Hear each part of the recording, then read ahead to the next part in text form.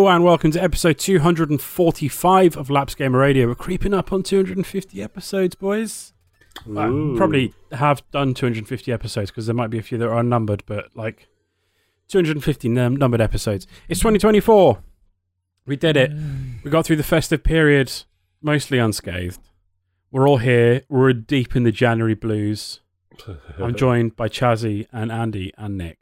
Hello. Gentlemen, did you all have a wonderful festive period, a non-denominational festive winter festival? Yeah, it was good. Good fun. Yeah, lots of food, lots of drink, food, lots of family. Good. Lots of games, actually. Yeah, surprisingly for me. Yes. Yeah, I played a lot of games as well. So, in order for this episode to become not too long, because we are going to also have a look at what games that are coming out in 2024 that we're looking forward to. Shall we jump straight into what we've been playing over the festive period? Can do. Yep. All right. I'm going to guess and go in reverse order of how many games people played. Starting with Nick. I feel seen here. Is this because I've just been very quiet about we've all played lots of games over the holiday period? Yeah, you haven't posted anything. Very meekly. Yeah. I haven't posted anything. You haven't posted about anything, in chat that you've played. Yeah. Oh, no. I know I have, actually. You did. Yeah, you did, yep. Yeah. I have played, so over the festive period, I have played one game. I've nearly finished it, to be fair. I'm doing pretty good. It's a great game.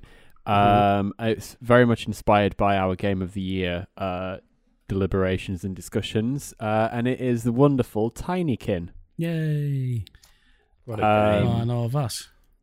Yeah, I think I listened to Chazzy and Mark both talk about it on Game of the Year. And yeah, as soon as the Steam sale rolled around, it was like less than £7 or something. So I was like, yeah, why not? What a lovely little game. It's basically Pikmin, sort of, but it's not. It's a bit different, but it's basically Pikmin. If you've played Pikmin, you'll understand. You collect the little critters. You're in different rooms and different settings, and you've got to get different parts of your ship together to build. And yeah, just traverse the landscape of the rooms in weird and wonderful ways, collecting different critters, different coins, and different bits and bobs. You can do races now. I think that's a new thing. There's time trials that you can do throughout the rooms to go through certain hoops and paths and stuff. It's fine. That's probably my least favorite part of it. I just really like. I don't know. There's just something really nice about going around the room and just collecting everything and figuring out how to get up there and doing all the little sort of traversal puzzles. Isn't it? Just working a route out to somewhere and then, suddenly realising you can solve a puzzle while you're up there. Yeah, I did one room the other night where you had, without giving too many spoilers away, you had to make a disco. Yeah. Oh, yeah. That was a really cool room. Just when everything pieced together and came together at the end, it was quite cool. So yeah, I've been playing Tinykin, and I think based on the fact that I've only got 2 parts left to get on my spaceship, I don't know if there's other bits afterwards. Is there other bits afterwards? No, not really. It's not the longest of games, but it depends on what you want out of it, whether you want to 100% it or not. If you're going after finding every Tinykin and every piece of pollen, it's pollen, isn't it? Yeah. You're collecting? Yeah, every piece of pollen and all of the treasure and stuff like that in every level. And I've 100%ed most, because I picked it up in Steam side as well and hit it real hard while we're off. And I've 100%ed most of the levels. There's a few bits of nectar and a few Tinykin that are eluding me on a couple of levels that stop me from 100%ing it. But yeah, it's not huge. It's not a massive game, and it's a nice game for what it is. I'm not, I like small games these days, and yeah, it's just been nice to play. So I'm quite excited and happy to hear that I'm quite near the end of it, and got It's one super game chill. ticked off this year already. Yeah, Really. it's super chill. I like. Don't get me wrong. I love Pikmin. I'll talk a little bit more about that later. But yeah, I love that it's like there's no jeopardy. There's no enemies. Yeah. You're not in danger of like losing your tinykin or anything like that. It's just super chill. Yep. And I'm a sucker for a game where you are tiny in a house in a big room, yeah. or a garden. I keep thinking like I should probably check out that Microsoft Honey I Shrunk the Kids-esque game. Oh, Grounded. I think that's what it's called. Yeah. The one with the bugs. Yeah. Yeah. You're tiny in a Grounded. garden. Yeah. Yeah. Tinykin's a lovely little game. It is. That's great. Mm. Anything else? Not game, no. Okay. Now, I wonder, out of Andy and Chazzy, who's played the least? I'm going to guess Andy. Usually Andy plays lots, but, he's 2 kids at Christmas time. It's going to be a busy time. I'm guessing you've played less. 3 games over the Christmas period. Okay. So that's 1 completed, 2 made quite a bit of progression on. So the completed one, it's a good thing. It's one I completed with Francis, my daughter. Lego Incredibles. The polishing that off with her, and so once again, co-op through the Incredibles world, unlocking characters. You even unlock various Pixar characters as well. I think we've unlocked a couple from like Finding Nemo. You play through, and you won't play through the two movies of The Incredibles. Funny enough, you play through the second one first, and then you play through the first one. Play through the story levels, and then you've got the option of doing the wider world that exists there. The city, tackling crimes, unlocking characters, golden bricks. I think there's been over 200 bricks and stuff, and just doing various little missions in the world itself. I don't think I will bother with all the rest of it. I think I'm quite happy just to complete the story. But there's a few interesting twists on this from the format, where you had certain parts of a level, you had these little platforms with the Incredible symbol, where you had to team up with the other player, get all these little bricks, and tap, a little bit of tapping the circle, and then you create these like super effects. They were new to the game. Game's a lot of fun. We enjoyed it. I'd recommend it. I haven't completed the Lego game for a little while. I don't think it's been one in the top 10 for the last 2 years. But yeah, this was fun little game. That we could, took a few hours off. So that was good. The other game 2 games I made a progression on. Went back to Immortals: Phoenix Rising. I'm now, Nice. yeah. I don't know how far you've got that on, Chazzy. How far have you got on that, or did you get?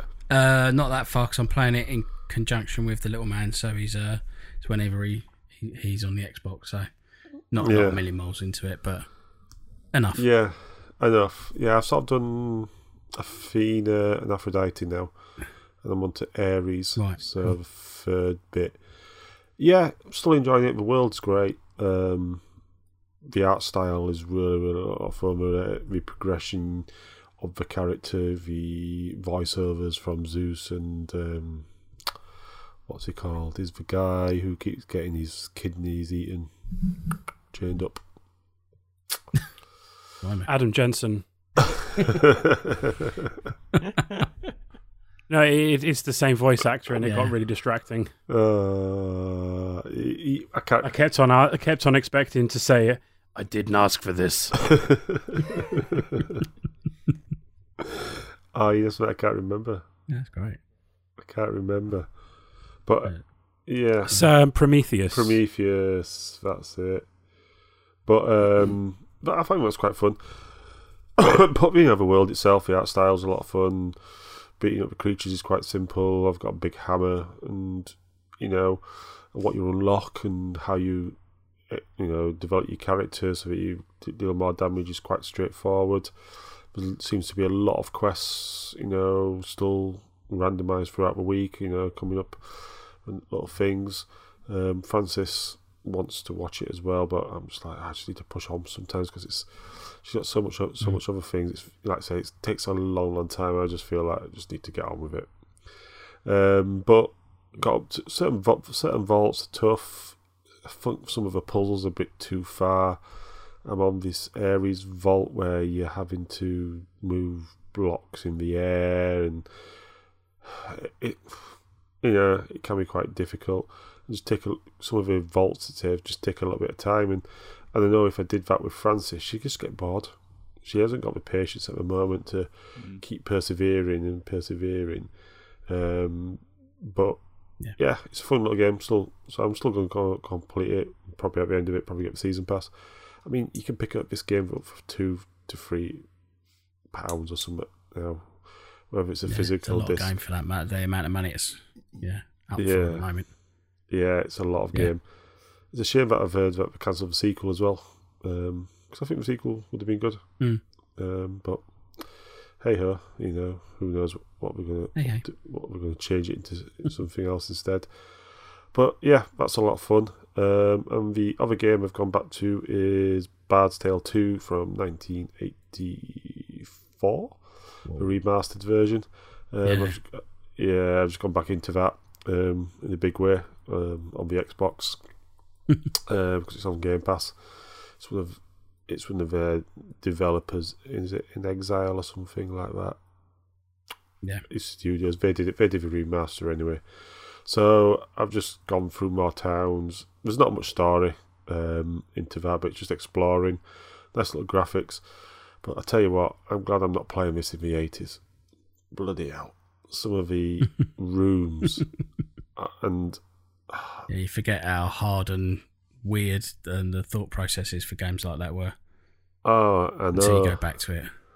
I know, and some of the rooms they cancel your magic, which you use to light rooms up. There's traps everywhere. I think some of these rooms are teleport them, so you teleport all over the place.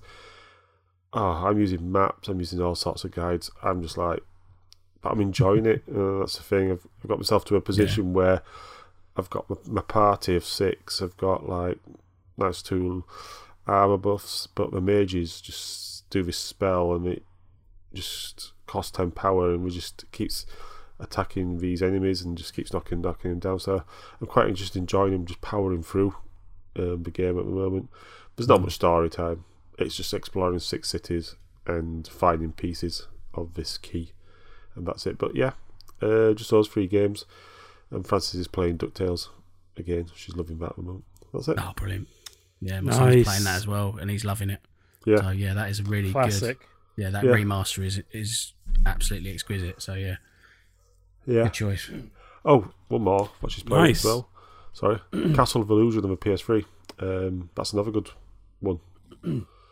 Yeah. That came out at 2013. Mickey Mouse and the Castle of Illusion, yeah. Mickey Mouse. That one. Yeah. Where they remade it. That's a really good one. She's really enjoying that. Yeah. That's it. Awesome. Right, so that was 3 games. Let's see if I was right. Kazzy, how many games did you play? I went bonkers. I went 1, 2, 3, 4, 5, 6, 7. Fucking hell. Yeah, but they're all I think you might have beaten. I think you played more than me then. Nah, it's more. This is more of a tapas situation. Some of them I've put time into. Some of them I've had a little dabble, but definitely you'll hear about them more in the year. I'll probably start with the 2 big ones. I got given Spider-Man 2 for Christmas, and I'm thoroughly enjoying it. And it's more Spider-Man 2. And that's all I'm going to say on that for now until I've really got into it. But, there's some great quality of life stuff in there for you swinging around. And I've spent more time doing side quests than I have the main story. But off the back of that, I've also been playing Jedi Survivor, which is, if Spider-Man 2 is more like a GTA game, then Jedi Survivor is more like an Uncharted. And I'm getting really into that. Really into Jedi Survivor, and I'm really enjoying that, and it's taking me away from Spider-Man 2 a lot more than I expected it to. So yeah, again, I'll have proper thoughts on it like as I go on through the year, I think. And then there was like lots of little stuff in the Steam sale and like Game Pass and that kind of thing. So Sifu, the kind of weird the fighting game. Where every time you lose, you get older. You get older, yeah. So I've got through like the kind of first stage of that on very easy just to get my head around how it works, and that is a really stylish, cool game that I really need to get my teeth into because it's it feels a bit special. It's one of those games where it makes you feel more empowered than maybe your button presses are. My skills on the pad are really, but the things you do and the story it's telling, and like you say, that whole mechanic of getting older as you die and becoming more, the game becoming, I think it's more difficult. Is it more? It becomes more difficult as you go on. So really been enjoying that, and want to get back to it, but like because I've got so many on the list now. It's now trying to work out, right, when am I going to play these and in what order? So, so then there's Noita. Yeah, I think that's how you say it. But essentially, this is Dark Souls? Dead Cells meets Spelunky. You're a little wizard in a kind of Dead Cells looking kind of world, sort of that kind of pixelation, that kind of animation. Mm-hmm. But you can float using the space bar, and you use your mouse to point at things and fire your wand. But in a sort of, all the levels are Spelunky-like in as much as you can explode and deform the environment. There are creatures and critters all over the place that you kind of have the same kind of attack patterns and jumps as Spelunky. And basically, within like seconds of a run, you can get yourself in all sorts of trouble and kill yourself because you've accidentally dropped a bomb on your head and a monster's come over and eaten you and a spider's jumped down and killed you. It's that kind of Spelunky gameplay. But there's mad stuff in it, like there's fire that propagates, but if you have water in a bottle, you can spin your mouse around and it will fling water everywhere and dampen you down, so you have a wet status effect, and now you're wet. You can't be affected by fire as much, and then there's other potions and other things that you can do that are similar to that, and there's all these kind of weird status effects you can use. And it's one of those ones where I love Dead Cells. I enjoy Spelunky, but not very good at it, and it's one of those ones where I bash my head against it, but I'm thoroughly enjoying it. So really fully recommended if you like any of those two games. So I've been into that. Dave the Diver, but I'm guessing that might be on your list as well, Mark, because I know. I haven't really played that much of it. I played the first maybe a couple of hours. Yeah, but I've watched. Zoe has fucking hit that game so hard. Yeah. It's all she's played over Christmas period. She's like 20 hours deep in it now. It's so much fun, and the kind of that's the swimming section of it and the sushi section of it. That's about as far as I've got at the moment. Is kind of I've found a thing, and things are happening. Right, you've got no idea. That game fucking goes places, right? Yeah, I keep on like, I look up and like Zoe's doing a swimming section or she's doing a sushi section or whatever. It's like, okay, that's cool. And then I look up and she's, what's this seahorse racing? What's this fucking side-scrolling Metal Gear Solid style stealth game section?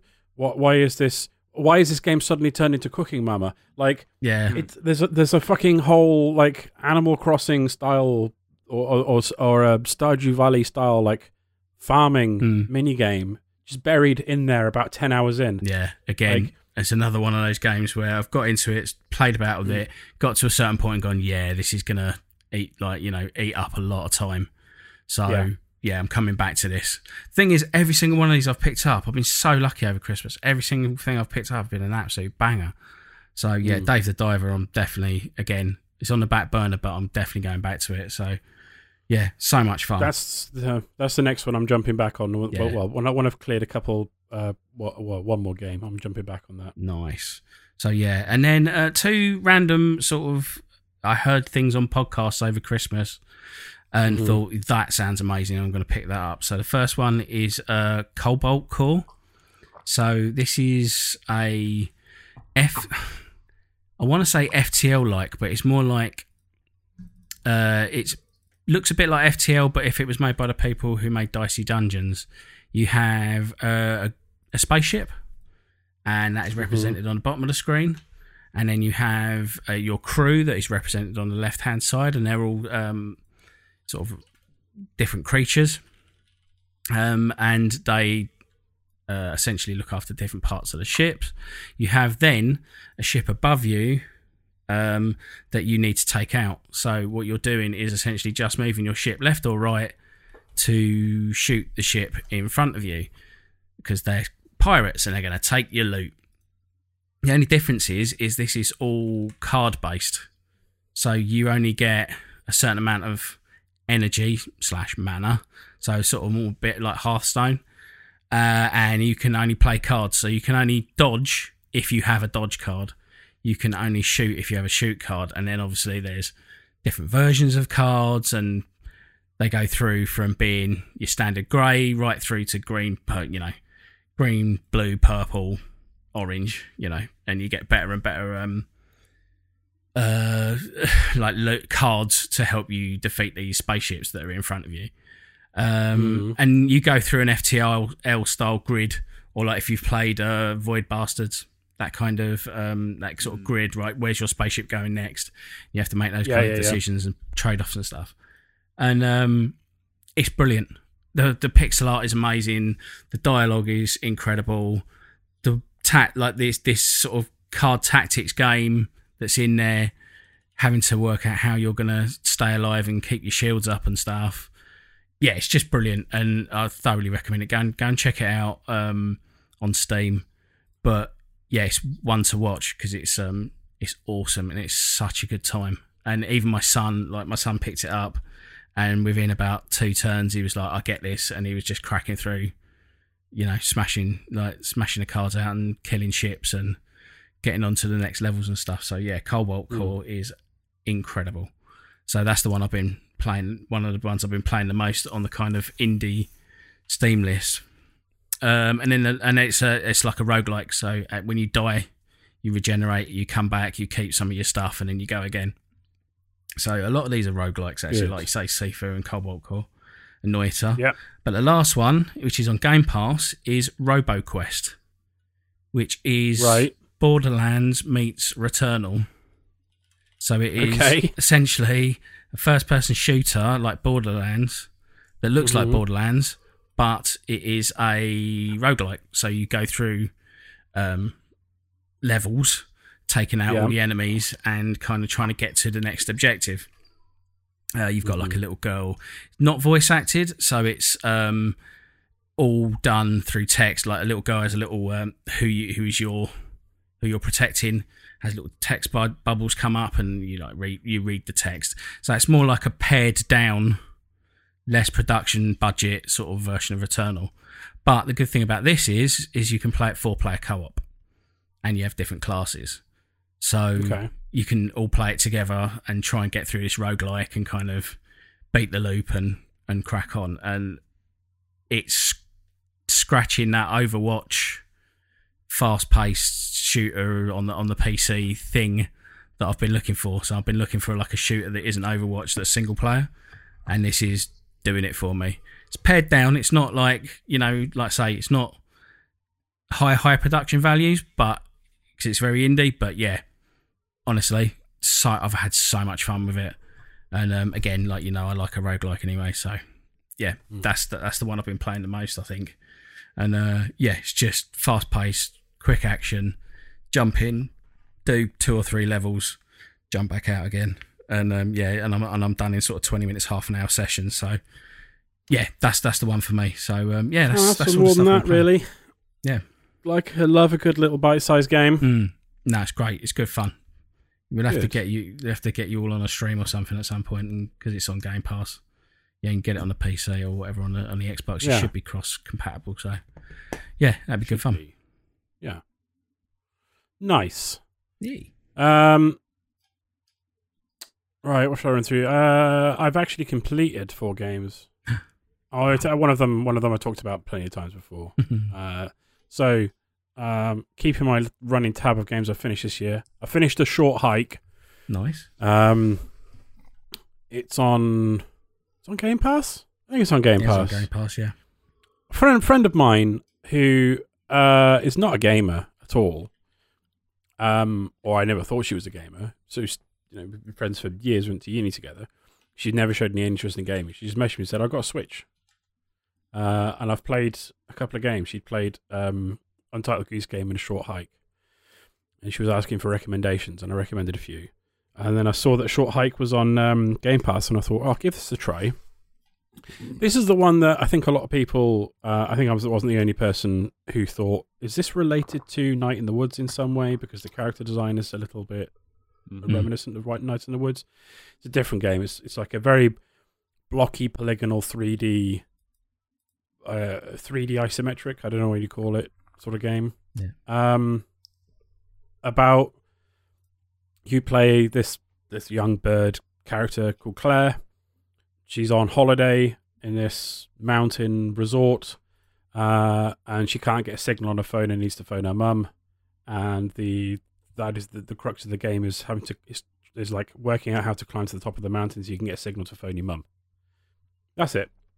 It's only about an hour long, but there's a lot of stuff to discover in there. You could spend more than an hour in there for sure, because there's all the little denizens around the mountain that have little adventures or quests to do, like go and hunt out collectibles and bring them back, and the interactions between Claire and the people that live on the island are all very charming and oftentimes very, very funny. It's just a very sweet little game. Proper, yeah. It's a one and done. Like you get it done in one session. Perfect Game Pass game. Yeah, really enjoyed that. Next one was Planet of Lana. I got confused for a while. I thought, is this the one that was made by the ex-Playdead people? But it's not. It was the other game about an alien invasion that's a side-scrolling, that looks like this sort of style, that's made by ex-Playdead staff. But it is a very much a Limbo Inside style game, but it looks fucking gorgeous. It looks like a Ghibli film. It's absolutely stunning. All hand drawn, from what I understand. It's about 4 hours long. I honestly enjoyed it more than Inside and Limbo. It adds an extra wrinkle of the fact that you have like a little pet companion that you use to help get past puzzles. None of the puzzles are like particularly taxing, but they're enough to like stop you in your tracks and make you scratch your head a little bit until you figure them out. Like one of the prettiest games I've played in years. Stunning soundtrack as well. Quite moving. Yeah. Yeah, absolutely adored it. It's on Game Pass. Get it played before it leaves. It's a short game. I fucking loved it. Absolutely loved it. Just from the screenshots I'm looking at, it looks like you say. It looks like a Ghibli kind of like flashback / another world, but like way more pretty and beautiful. Yeah, yeah. It is gorgeous. Absolutely gorgeous. Definitely recommend that one. I've put down Diablo 4 as the games I've finished now because although I saw credits roll last year and I played a lot of it, I don't think you can really count a Diablo game as complete. I mean, some people would say you can never complete a Diablo game, but unless you've hit max rank with the character, and specifically for me, hitting max rank with a character in a season, like a seasonal character, getting to max rank, because when the season ends, that character gets reset, like gets dumped out of the seasonal realm. So I hit level 100 with a character that I'd started this season, and still really like that game. Still dead good. Oh, I forgot, because it was technically last year. I played and saw credits on, and then immediately uninstalled Far Cry 6 because it's not very good. No. I knew it wasn't going to be particularly good. I bought Far Cry 5 a while ago when it was like cheap on Xbox. Never even finished it. I was done with that franchise. The only reason I decided to play it because it was on Game Pass, and because it's set in it's set in the a fictional version of Cuba. Yeah. Now I'm very interested in the history of 20th century Cuban politics, and history is something that I'm very interested in. As part of what I wrote my dissertation on was American foreign policy in Cuba. Specifically, I did Cuba and Venezuela.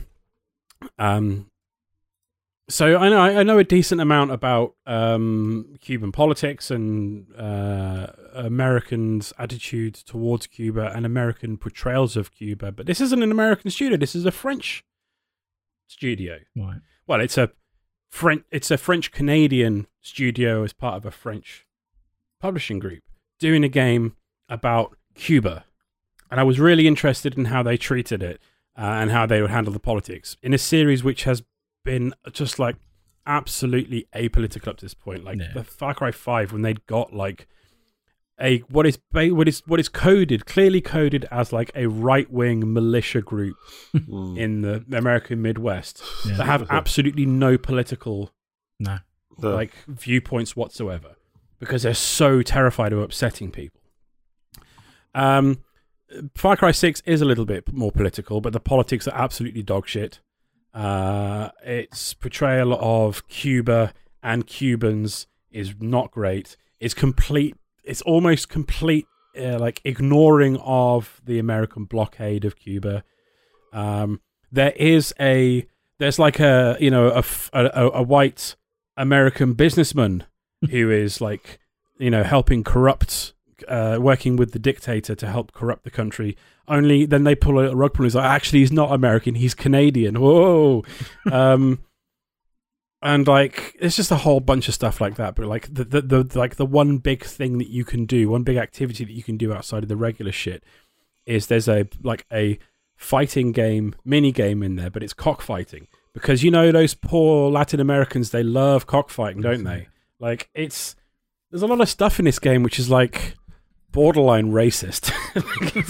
it's so fucking weird. Gets to the line and sort of turns around again, but shouldn't be getting. And like right close. down to the fact that like none of the main cast are voiced by Latin American people. Even like the main bad guy is Desposito. No, I can't remember his name. He's Italian, half Italian, half. I can't remember where his other parents from, but like the Latin side of him is Italian, not even Spanish, let alone Latin American. None of the main cast are Latin American. None of the writers were Latin American. There's loads of really bad mistakes in the Spanish that's spoken in the game and stuff like it's just a fucking mess, but it is quite pretty. And there's a lot of salsa music, so swings and roundabouts. Pikmin 4, but I will come back to that on a later episode because although I've rolled credits on it, I still haven't finished it. I want 100% that game because I really fucking love it. Nice. It's really good. It's the best Pikmin yet. And I fucking love it. Can't stop playing at the moment. So the last one I'll talk about is last night I finished Marvel's Guardians of the Galaxy because it dropped on Epic Games Store the other week. They picked it up. Fancied like a fun. I don't know how long it is, but I played a lot of it. Pretty much every evening when Zoe went to bed, I'd stay up and play a couple of hours. Right. I'm so conflicted about this game. Such a strange game, Drew. I was talking about it on the Game of the Year last year. Not, this one just gone, but the year before. Yeah. And I know exactly how you're feeling with the whole kind of it's a complete 50-50 Marmite of a game because half of it's amazing and half of it's just like if they could have done so much better with the combat. that would be that would be a stellar game. But, So the out running around on the planets adventuring stuff is for better and for worse.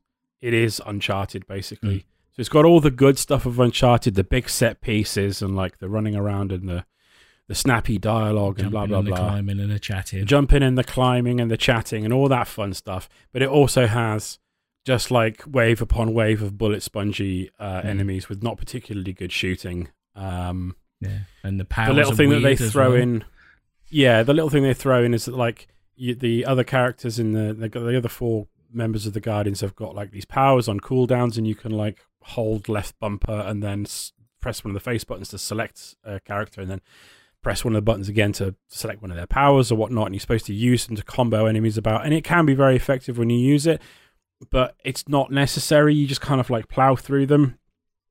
The difficulty in this game, it doesn't matter where you ramp it up or down, the game doesn't become any more technically complex or anything like that. You don't have to be more.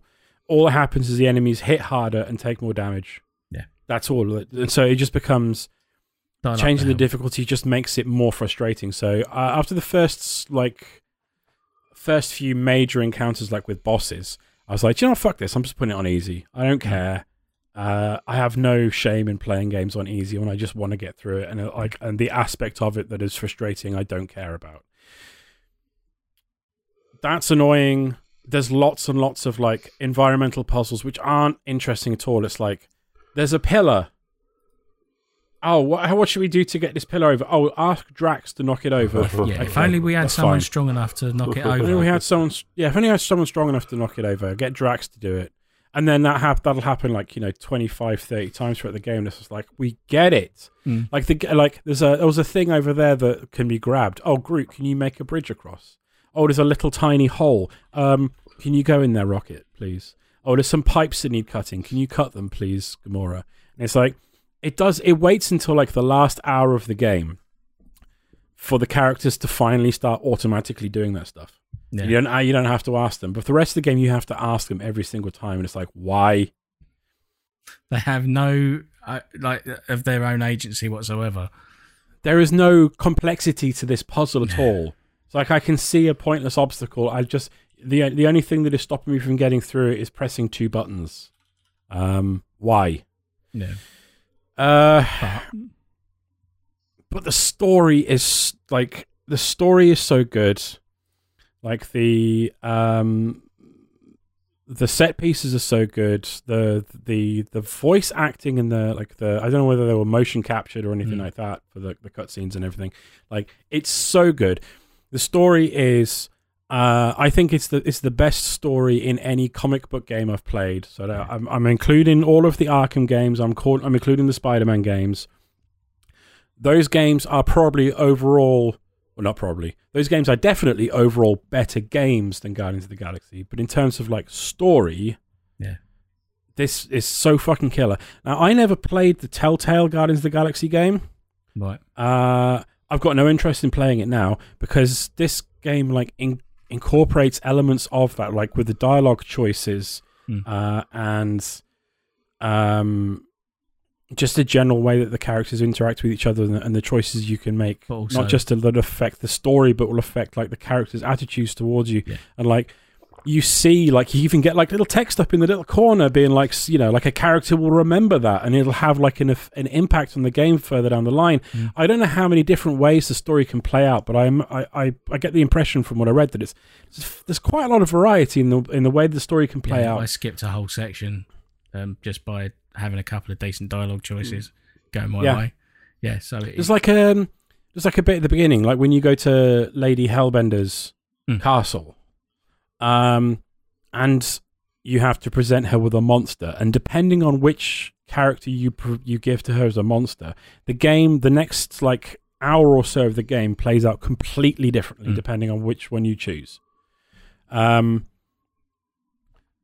yeah, the story it's not just like usual witty Guardians of the Galaxy dialogue. It doesn't follow on from the films at all.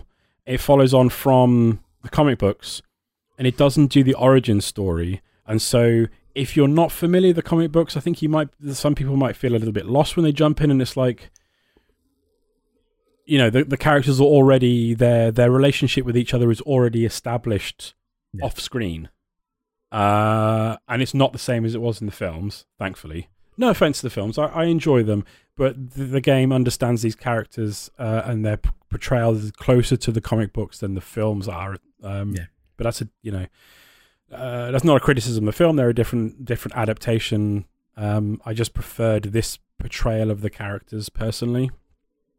And yeah, it's like a story of family and parenthood and llamas, and llamas, space llamas, and I fucking loved it.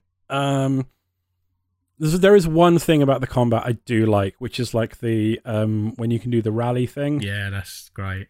When you press, like, when your meat is filled up and you press both the shoulder buttons, and the characters huddle up. But it goes a bit persona-y, and you get like a background with loads of words coming in. Yeah, and you have to read how the teammates are like feeling and pick the right motivational speech. And then he hits play on one of any number of like 80s bangers on his Walkman. Yeah. And suddenly, like, the soundtrack, the original soundtrack, which is phenomenal. Yeah.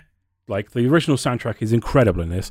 Like, that fades back, and then suddenly the combat is slightly more bearable because, Sexy Thing by Hot Chocolate's playing or something like that. Well, you're absolutely annihilating people and and throwing them out the stage, and there's so much about this that I love, that the stuff that annoys me just annoyed me even more, which is a shame. I think this game would have been absolutely killer if it was a co-op game. I like that it's a single player, like, linear narrative adventure game, because none of those are made these days, and everyone thinks they're fucking games as a service. Fucking the Suicide Squad game by the Arkham team is no longer a single player game. Now it's a 4-player cooperative, blah, blah, blah, whatever. But this game's crying out for it. Can you imagine how good it would be if, like, instead of just pressing some buttons, like, your friend was controlling Drax and you got a friend controlling it was a bit more like Gears of War, like that, the co-op. Yeah. It would have been great. I also think a lot of these things would have been tidied up if they were to make a sequel. Unfortunately, this game was published by it's Eidos Montreal, who is a developer that we like because they make good games. But this was published by Square Enix, and Square Enix said it didn't sell well. But Square Enix say that every game published by a Western studio that they own, or they published a game didn't sell well, because that's how they can withhold playing bonuses. So no idea how well it actually sold, but I don't think it did sell well. I'm part of the problem because I didn't buy it. I played it when it was free. But now they're owned by Embracer, but I don't know what the contract situation's like with Disney. So we probably won't get a sequel, which is kind of sucks. Yeah. Because there's so much promise here. Like, I understand now why everyone was going on about the narrative, and it won like an award, didn't it, for the narrative at the Game Awards and whatnot? Yeah, I think. Yep. The story's incredible. So yeah, if you did grab it while it was on Epic Game Store, give it a try. Just put it on easy. Yeah. And just get through the combat any way you can. And enjoy the story, because it's definitely well worth it. It's so good, so good. But yeah, it's a solid like 6, 7 out of 10. Flawed, but I can't help but kind of love it. But anyway, that's everything I've been playing, apart from a bit of Dave the Diver. But again, I'll talk about that on a later date when I've played a little bit more. Shall we look forward to the rest of 2024? Yeah. Because look to the list of games that are coming out, and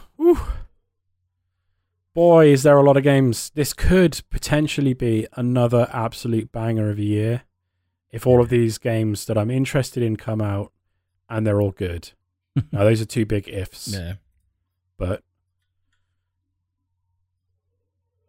what are people looking forward to in 2024? Going in what we think is going to be release date order. Helldivers 2. Yes, mate. Oh, nice. Yes. PC, PS5, hopefully cross-platform. To be fair, I say hopefully, but I don't think any of us have got a PS5 anyway. Chazzy does. Chazzy, sorry. Yeah. You know me. I've got access to one. I know you've got access. You're just not allowed to touch it. I never use it. No. Yeah. No, I did cheat. I played about 10 minutes of Lego 2K whatever Drive. Yeah. It was on PS. I played 10 minutes of that while Zoe was cooking dinner, and then I got kicked off. There you go. Yeah, I loved the original Helldivers back in the day on the PS4.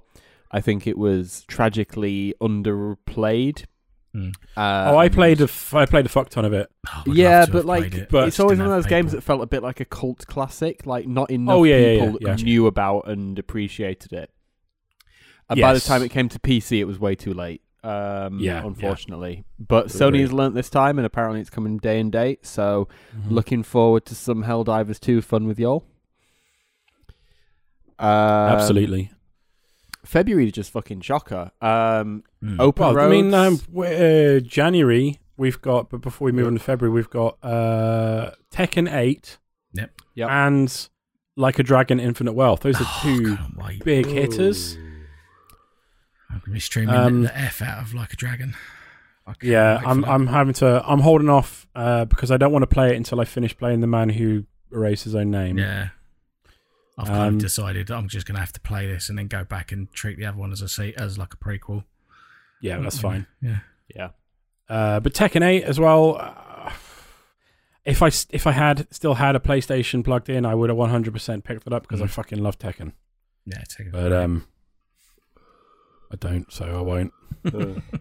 What about the new Prince of Persia? That's in January, isn't it? It is. Prince of Persia: The Lost Crown. That's the side-scrolling one, right? That's more in the vein of the original Prince of Persia. Sorry, Nick, you were saying February. No, it's all right. February. Open Roads, which is the next game from the Fulbright company, who made Gone Home. Which was an incredible game, and then Steve Gaynor went and was a bit weird and kind of ruined a lot of things, but he has nothing to do with them anymore, apparently. He's gone. So it'll be very interesting to see what they come out with. And yeah, I'm looking forward to it. I don't think they've really released much about the game. I think it another one of these that they've been working on for years, and then there's been a few snippets, but not too much. So looking forward to finally figuring out what the hell that is. Like wherever the fuck the sequel to or the follow-up to Firewatch is. Yeah. With its 2029 release date. Oh, the that's not to do with Fulbright though, is it? No. But it just another follow-up to a well-regarded walking simulator. Yeah, definitely. Yeah. What was that? The Valley of the Gods or Valley something? Valley of the Gods. That's sort of the Egyptian. Come on, Valve. Yeah.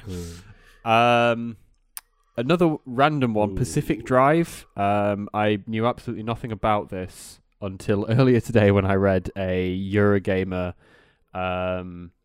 preview about it, and I think it looks great. So, kind of excited to see what that's about as well. There's also 2 remakes coming out in February. As if we didn't need more games that we've already played to give us rose-tinted glasses of nostalgia. There is Star Wars Dark Forces remaster. I still remember playing Star Wars Dark Forces on like a very old PC, like in 1996 or whenever it was. So yeah, it might be fun to pick that up and see what it's like. And Tomb Raider 1 to 3 is getting a remaster as well, which again, nostalgia, proper nostalgia hit for me. That. And that's those first 3 like I think they in places they definitely because I played through little bits of them on my little handheld emulator. So not the best way to play through that sort of game. Don't get me wrong, on a little tiny screen. Parts of it really do not hold up particularly well, as like a lot of early 3D games do. Some of it still fucking slaps. Yeah. And locking the butler in the fridge is still classic. Beautiful. You just have to do it. But yeah, I'm really looking forward jumping back in. I appreciate there's a lot of nostalgia and definitely rose-tinted glasses with some of that. And, we've moved on, and the grid-based system will be interesting to see how that is in 2024. But hey, it's quite cheap as well, so it's not a massive investment to just probably play about an hour of and then be like, yeah, that was cool, and then never play it again, which is such is the way these days. But hey ho. And apparently there's an Alone in the Dark game coming out. Chazzy, did you add this? I didn't add that. That's why. Andy, tell us about Alone in the Dark. Yep. It just seems to be another remaster or a remake of the original. They seem to be starting it again. I just think I remember playing one of them. I can't remember if it was 4. I picked up the Alone in the Dark on the PS3 the other day, so I'm going to try and play through that. It just looks really good. Alone in the Dark's probably one. I think it predates Resident Evil in terms of survival horror. I saw a preview of it, trailer. It looks really good. Nice little graphics and stuff. Looking forward to that. Yeah, I'm just reading here that this was meant to come out in January, but they've delayed it to the end of March to give their employees some time off over the Christmas holidays, rather than stress them out nice. and crunch them over nice. Christmas. That's very nice of them. THQ Nordic, good guys. We like it. Good guys. Yeah. I'll continue. Unicorn Overlord. Who wants to own up to that one? Not me. Andy. Me. Again. Me. Yeah. So this is from Vanillaware. They did one of their games that I really like. Beat 'em up. Okay. Very exaggerated graphics. I think they also did Odin Sphere, which I need to pick up, but it just looks beautiful in terms of its almost comic book art style. I think the trailer didn't really make it clear what the gameplay is like, but I think it's more of a turn-based one. And it looks like almost like the combat stuff looks very Fire Emblem. Yeah, it's a tactics RPG. But I just like the look of the graphics. I think Vanillaware do very, very nice graphics. I think they've been a bit muted this time compared to Dragon's Crown with their characters. But yeah, looks good. So that's mine. Cool. Nice. Homeworld 3? Sorry, that was me. Homeworld series, I really enjoy. It's an RTS game, but in space. They've always been really fun. They remastered the first 2 a while ago, it probably won't be one that I'll pick up at launch just because there's too many games already. But I am looking forward to at some point playing some Homeworld 3. I'm pretty sure I remember having Homeworld 2 on one of those, like, do you remember the Electronic Boutique sort of classic games that were like a tenner? Yeah. And they had a weird design and then the actual cover inlaid in them. I'm pretty sure we had Homeworld 2 on one of those. Nice. Yep, I've just found a picture of it. Bestseller series Sierra, exactly as I remembered. I'll just drop that in chat because we're talking about nostalgia hits tonight. There you go. Nice. Yeah. Wow. Manor Lords. Yes. That is another one from me. Manor Lords? That just looks like I mean, I might, when I get around to it, I don't know. But looks like a bit of Total War, Age of Empires. It's set in the Middle Ages, building up your manor and micromanagement. But looks a lot of fun. Seems to be getting a lot of praise as a bit of an indie title. It's a small developer, as I understand it. Seems to be getting a big pusher. People are a bit excited for this. So I saw a trailer. I'm not going to say it looks totally original, but I like the theme. Middle Ages. Looks one of those I'll play. Well, it's a mixture of genres, because I'm looking at it here. It says that it's a medieval strategy game featuring in-depth city building, large-scale tactical battles, and complex economic and social simulation. So it's like mixing like those like grand strategy games with like a Total War style thing with like a city builder. So, looks fun. Might be exceedingly beyond the abilities of the developer, but we'll see. Yeah. Have to see how that one pans out, as with everything these days. Eljuden Chronicle 100 Heroes coming out in April. So the preview came out last year. A little short preview, never got around to playing it. But this is like a spiritual sequel to Suikoden on the PS1. I think Suikoden had about 100 different characters. I think it's by the same developers, but they don't have the rights to it. And saying that, I just remembered now, Suikoden Remastered is coming out actually this year as well. I'll be looking to pick that one up. This looks interesting. JPRG wandering around in the same vein. So I think it's a Kickstarter if I remember rightly. So this one. Wicked. Cool. Yes, it was a Kickstarter. Yeah, very good. And then finally, the last game on the list, which apparently has a release date, Warhammer Space Marine 2. No guesses who put this one here. Andy. See? Fucking hell. There you go. It does have a release date, doesn't it? No, that's what I said. The last one that does have a release date. I thought it had a release date. That might be me being an idiot and putting it in the wrong list. Have you put it in the wrong section? Yeah, it does. 9th of September. There you go. There we go. September. So, massive fan of Space Marine 1. It is the best, worst game that I've ever played.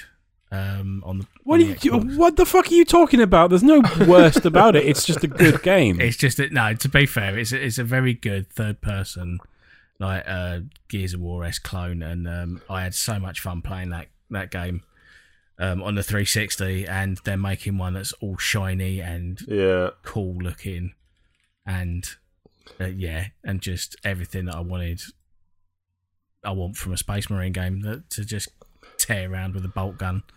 You know, I can't wait to play it. Does look awesome. The moves, what was shown on the trailer, look pretty good, don't they? It's just like, I don't know if is it going to be co-op or something?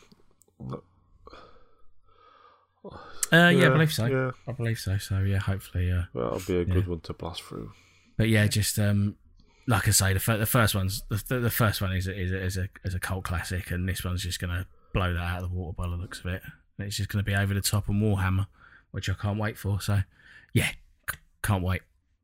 Can't wait for that. That's a big tick for me. Looks good. Excellent. Yeah. Looking forward to that one as well. Should be good fun in multiplayer. Yeah.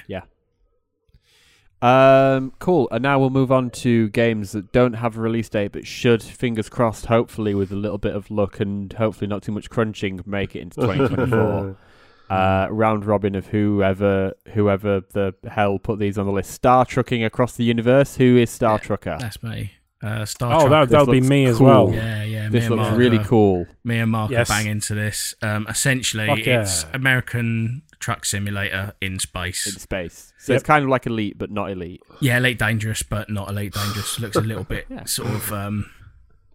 It's Elite, but if you were flying around in an actual big rig, you've taken rockets. A HGV pickup and taken it into space. Yeah. Yes. Basically, it just looks awesome, and it's it's everything that I wanted from a first person Rebel Galaxy, but I don't want a combat focused game. I want to haul. You want to be the freighter that all the X-wings are looking after. I just want to haul stuff, man. Yeah. I just want to drive. I want to go to space truck stops. I've been and eat bad space truck stop food. I've been researching HOTAS joysticks and throttles so I can play this game. So yeah. Oh mate, I've got one to recommend you.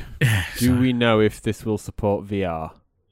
Probably. No. You'd imagine it either will or would add it, or it will get modded in. Yeah, I think it's going to get added because I've got a funny feeling because sadly I am on the Discord for this game and I think VR's come up as a thing and they're like, look, we want to get the game out first and then if we can do VR, then we'll do VR, but that will be very much an afterthought. Okay. Yeah, I think I remember that being said. So, yeah, That's one of those things like I'm still waiting for VR support for official VR support for Hard Space Shipbreaker. So. Yes, mate. Oh God, I know. Next up, we have Baby Steps. Oh hell yeah! Yes, Is mate. this QWOP? 3D QWOP? Sort of. Essentially, but it's like a narrative game. You've got it's an open world, but in 3D. What does it say on Steam? I remember this being in the whatever festival it was in the middle of the year. Next Fest? Is it a Next Fest? Was Yeah. it Next Fest? Or was it one of the Devolver Digital? Yeah, one of those. But essentially, you've got to not move. E3. You've got a key for each of your limbs. Yes. And you've got to coordinate yourself through an open Go on a world 3D adventure. and go on a 3D The description. adventure. It says, a player's Nate, an unemployed fail son with nothing going for him, until one day he discovers a power he never knew he had, putting one foot in front of the other. Explore a world shrouded in mist one step at a time. Hike the serene mountains by placing each footstep yourself in original physics-based gameplay from the minds behind Ape Out and Getting Over It. Take in the sights, fall in love with the local fauna, and try to find meaning in a wasted life. Nice. I can't Very wait good. for that. Just It looks looks really hilarious. silly. Yeah. Yeah. Yeah, 100%. Elden Ring: Shadow of the Erd Tree. Yeah, I mean, if this does come out this year, then I will fucking lose my shit, but... I was going to say that's not official, No, is it's not it? official, is it? I mean, Yeah. lots of publications are listing it in there. Okay. It's like on the Elden Ring wiki, it says an upcoming expansion for Elden Ring, Shadow of the Erd Tree. So it's like, I think it's been announced without a trailer.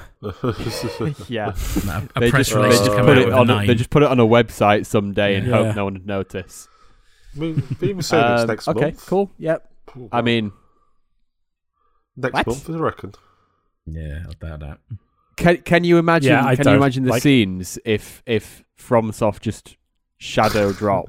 If Shadow they of the stealth Erd dropped it, I'm going to need like live camera footage of Tamur Hussein's reaction. Yeah. Oh yes, definitely. Oh god. Yeah, cool, good. Yep, we'll look forward to playing that. I'm gonna guess here, Andy, Frostpunk 2. No, No, that was I didn't me. play the first one. Wow, I'm terrible at these guesses tonight. Yeah, the sequel to the world's most depressing game. Frostpunk is like, I don't know if you've ever played it. It's like it's a city management thing, but you're building the game in like a dystopian future where like the world has frozen over, and you have to make very difficult choices as to whether people have heat or whether they eat or whether you like crush rebellions. You have to. It's incredibly harrowing and depressing. Yeah. I didn't play that much of the first one because I just couldn't take that. I couldn't take it. But it's an interesting game. So They did that. This War Is Mine, didn't they, for developers? I don't know if it's the same developers, but it is as depressing as This War Is Mine. Well, it is the same developers. Wow, they love depressing games. They do. Cheery bunch. I'm They've guessing got it's another related one to the out. board game. 11-bit Studios. They've got another game that's coming out called. Here it is, The Altars. I remember seeing a trailer for this a while ago. An upcoming survival game. In the game, the player assumes control of Jan, a space miner who must create alternate versions of himself in order to survive on an inhospitable planet. Nope, I'm Um, good. Yeah. I'm just completely ignoring their games forever. I don't have the mental capacity to support them, I'm afraid. No. On the topic of death and no, And I supporting, felt a segue and supporting it just went away from me. That's Hades 2. I think we're all looking forward to this. I can't wait. Oh, yeah. Yeah, definitely. Yeah, this is my most anticipated game. Mm. It'd be. I think this is early access, not the full release. So Yep. be aware that kind of what you play may change. But yeah, I will be on that day one for the early access. I'd be really interested as well to see if they do another no-clip documentary, because that was really interesting last time when they put Hades out in early access and they filmed the entire process with no clip. And didn't COVID happen halfway through it? Yes, Yeah. they did. Yes, COVID happened halfway through, so that was a thing as well. So, it'd be really interesting to see them do the same for the sequel. If they do, that'd be cool. But yeah, Hades was pretty much on all of our Game of the Year lists in various years based on whenever we played it, and I'm sure the sequel should be good. Boy, I really enjoyed walking around the city in Hades in between the fighting bits. You know what I'd like even more, guys?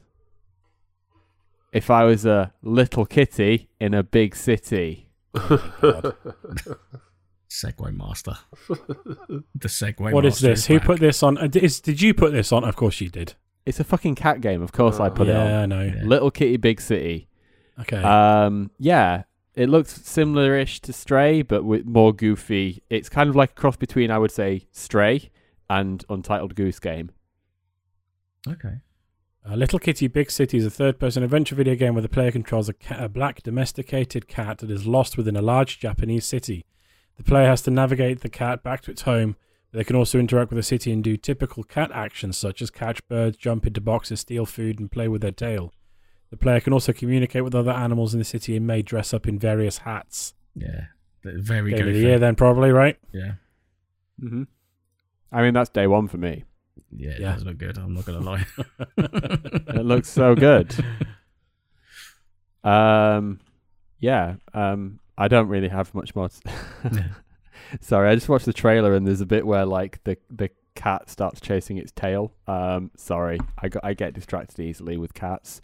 Next up on the list, cats. You know what else has got a tail? Wolves. The Wolf Among Us 2.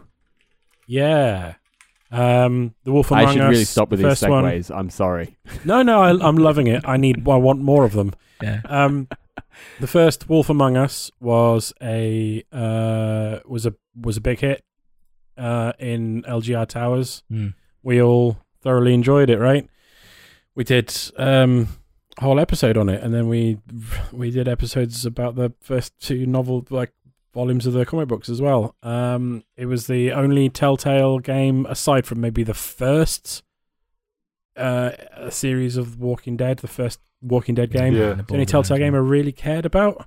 Oh no, the Borderlands one was quite good, and I heard the Minecraft story mode was quite good, but I never played it. Yes. But the Wolf Among Us, fucking slapped. It was so good, so well written. Introduced me to that world, and I went on and read a bunch of the comic books and really, really enjoyed it. And yeah, thoroughly looking forward to this. I don't know who's putting it out. I was going to say, this says it's Telltale, but what is Telltale was now? taken over by the guy who wrote books. Was it? Oh, Wrote Robert comics or something? Kirkman. Robert Kirkman, writer of Walking Yeah, Dead. I think there was basically there was a consortium that came together to basically save Telltale and then start putting out the last of their content, and then that went on, and now they're pulling themselves up again new content to make the Wolf Among Us 2. Yeah. They've released 3 games, haven't they? They've done Star Trek Resurgence, The Expanse, and this one. Yeah, I've seen the Expanse game advertised a bunch. Yeah. It's good seeing them back. I just hope that they just the problem they had without getting into a whole thing about it. The problem they had the last time was the expanding too rapidly. Yeah, too quickly. Way too many expanding too rapidly, but also just throwing. They seem to be just throwing anything at the wall and seeing what stuck, just because they could. They had the engine. They just bought a ton of IPs.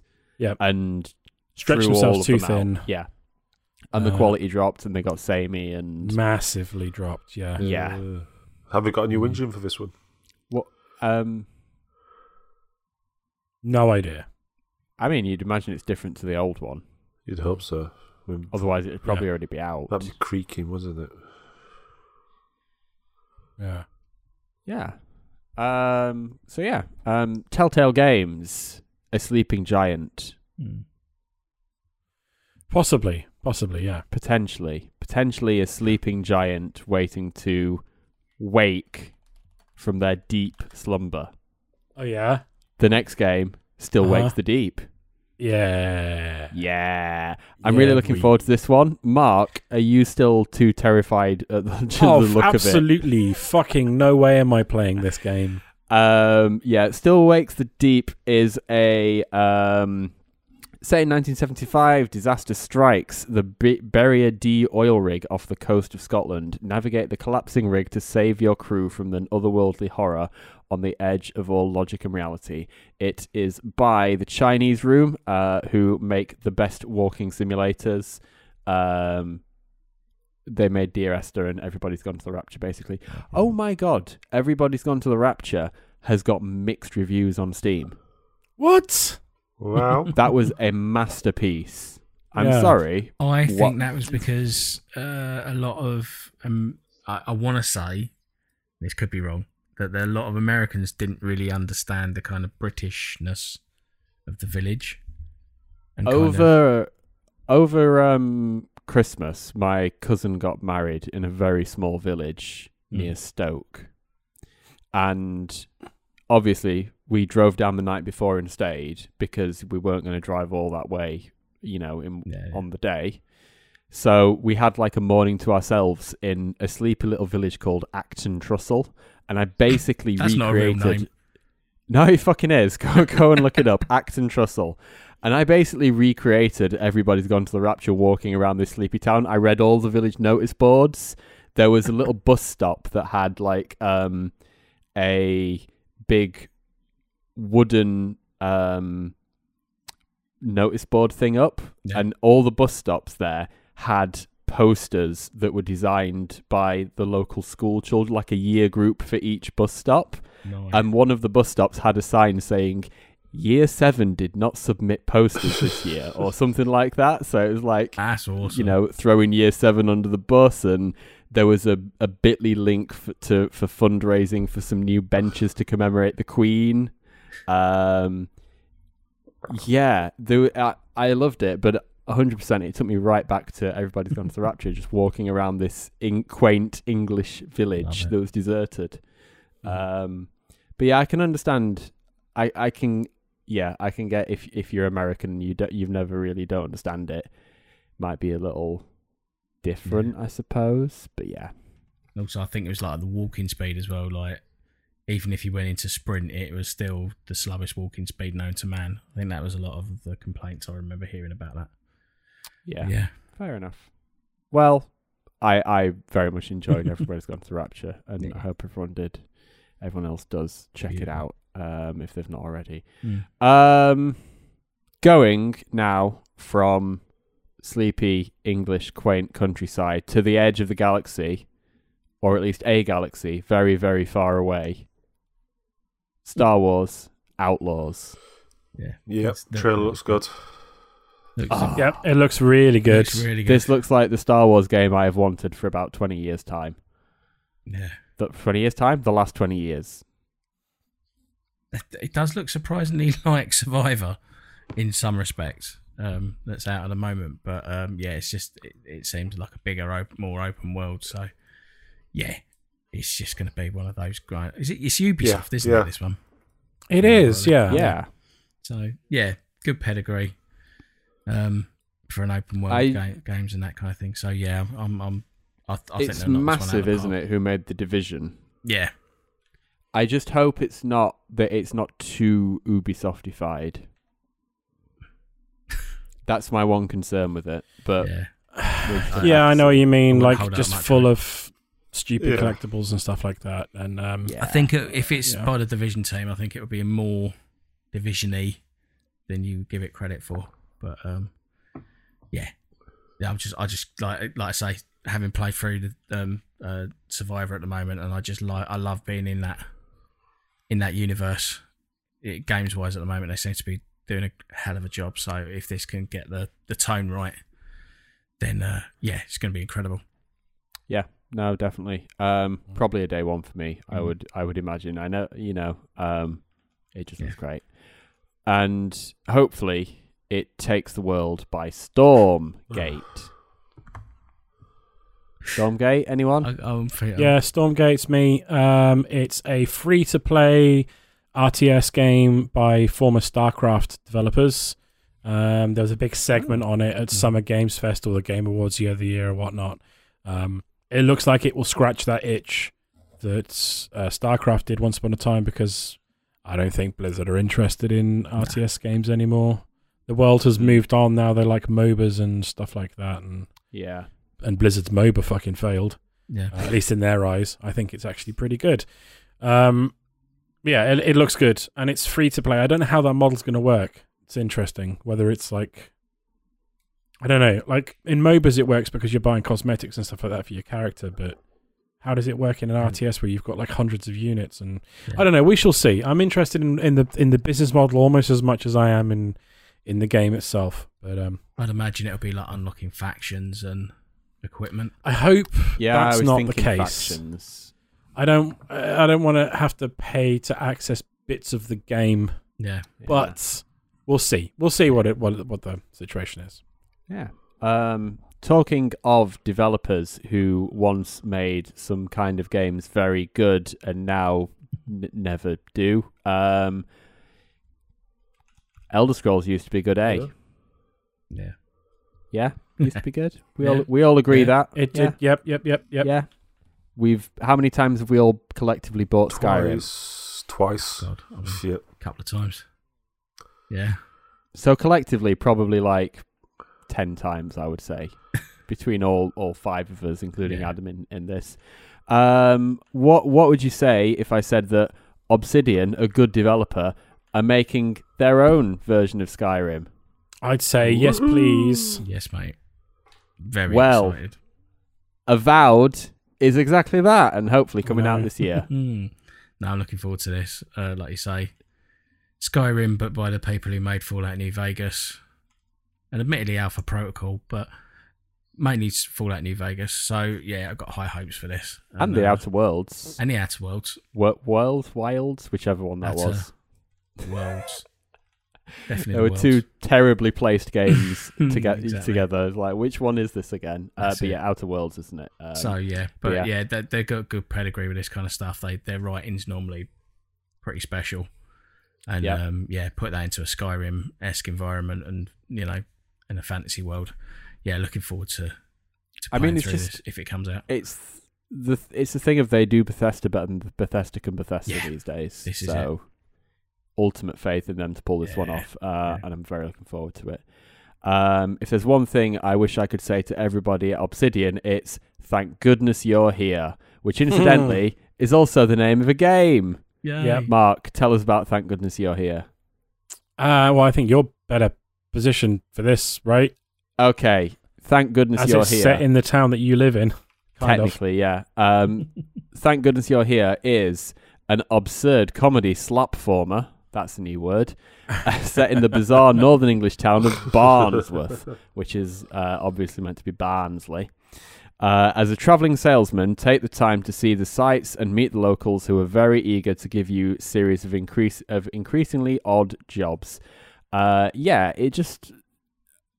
I can't quite explain this game. It just looks insane and excellent. It's kind of like it's giving Untitled Goose Game meets kind of WarioWare-ish almost meets League of Gentlemen set in Barnsley. The developers seem hilarious and funny, and obviously locals.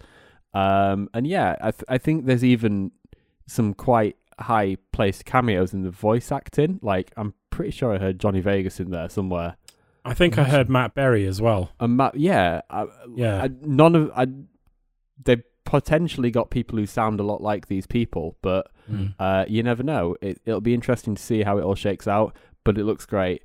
Honestly, go and give the trailer a watch, and also watch the developers introduce themselves as well, because that video is hilarious as well. So, yeah, very good.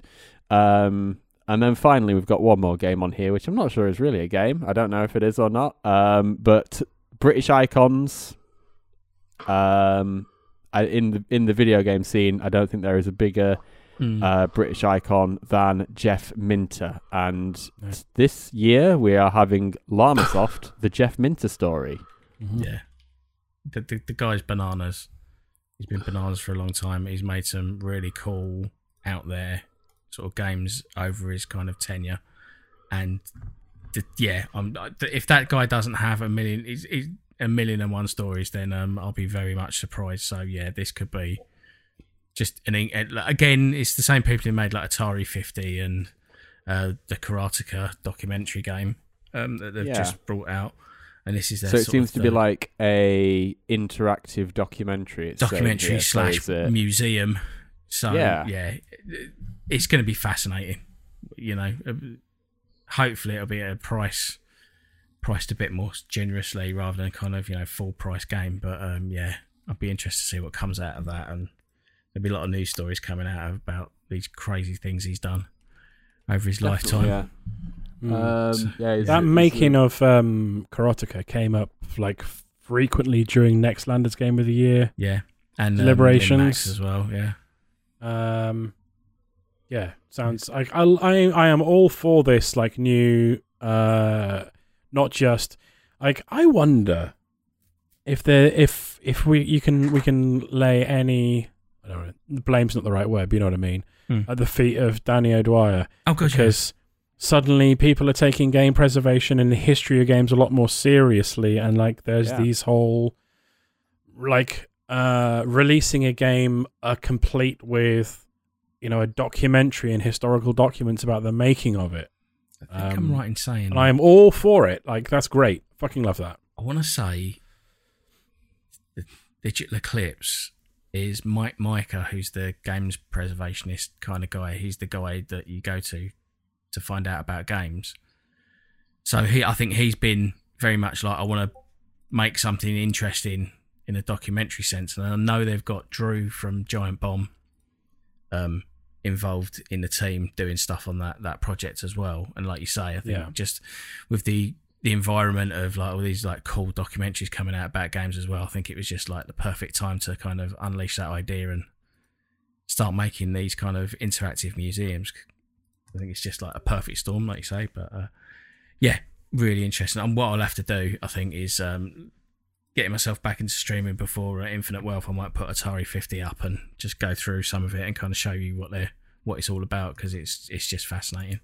And there's some really like cool extras in inverted commas that are like wholly new games that they've created and stuff. So yeah, the job they're doing is phenomenal. And like with the Cowabunga collection, just not a lot then to add to the backlog. I'll get round to 2035. Might do a stream of those two and kind of take you through what they're all about. Cool. On the old Twitches. Yeah. Just wait till 2026. And that is everything we are looking forward to in 2024. Yeah. No, just a few games. To be fair, mate.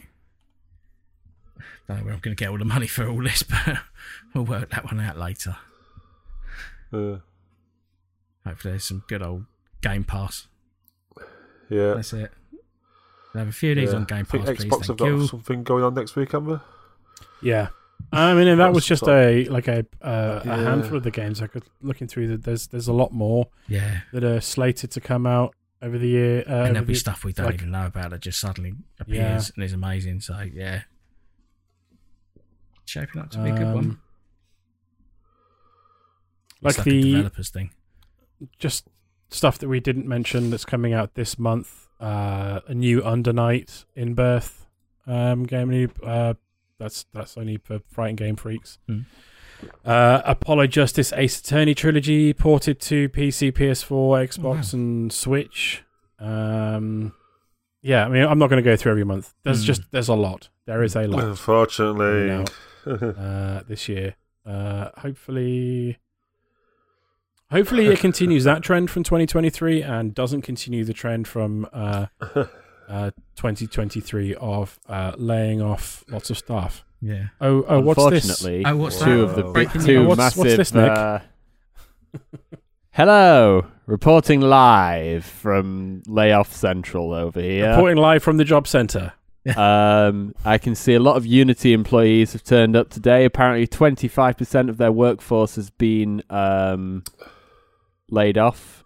Despite the board of directors receiving some very nice profits last year. And unfortunately 500 employees from Twitch have also been laid off. So unfortunately in Prime as well, isn't it? more depressing January news, just after Christmas as well. Getting into the year, and already 2 massive corporations in the gaming industry have decided to do to lay these a lot of people off. So unfortunately, it does look like there will be another year of counting the layoffs in the gaming industry and seeing what the repercussions of that are again. Yeah, fingers crossed. Fingers crossed it has a little bit of a rebound next year, but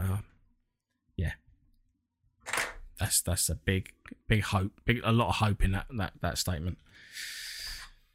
Because I can't see it myself. I can see a few more coming before we get to the end of the financial year, unfortunately, which is a shame. But hopefully, like you say, hopefully it'll pick up, and by the end of the year, we'll be having a game awards where people are getting back into jobs and cool games are being made. Fingers crossed. I've just seen as well. So the Unity layoffs was 25% of its workforce, which is 1,800 employees, as part of an ongoing company reset, is what they're calling it. And Twitch was around about 500 jobs, which equates to 35% of its workforce. Yeah, I think it's all across their streaming services. I think it's also like Amazon Prime as well has been affected in that as well. Well, I mean, all their video services. We've added ads onto it. From next month, it's ads, and if you want to avoid the ads, pay an extra £3. But of course, their £1 billion of profit is still there. It's not as if they're not making any money. Well. But it's just a start. We're only 10 days in. 10 days into it. Yep. 10 days in. Yeah. But anyway, let's not end this on a bad note. Let's not end this on a down note. We're looking forward to all these fantastic games we've been talking about coming out in 2024. Yeah. And I'm looking forward to chatting about them with you, gentlemen. I'm looking forward to hopefully playing some more games with you. Watching more rubbish movies. We should probably at some point. Started. I'll have about 40 games for the Game of the Year episode next year. Hell yeah, that'll be nice. Yeah. Nice. Should we wrap this up then? Yes, mate. Excellent. Let's do it. Nick's holding up a sign that says, "Please wrap this up." Oh, I thought he was tying a bow. Oh, okay. I'm not Jeff Keighley. He's got the sign from the Game Awards. Please wrap this up. Don't care that your colleague died of cancer. Please wrap this up. Talking about your dead dad. Just get on with it. All right. Yeah. Looking forward to more fun episodes over the course of the year. We'll have more films to talk about. We'll have more games to throw into the to chuck into the LGR Hall of Fame. They don't none of the games that they don't have their own pedestal or anything like that. It's just a room. Yeah. We 3D print a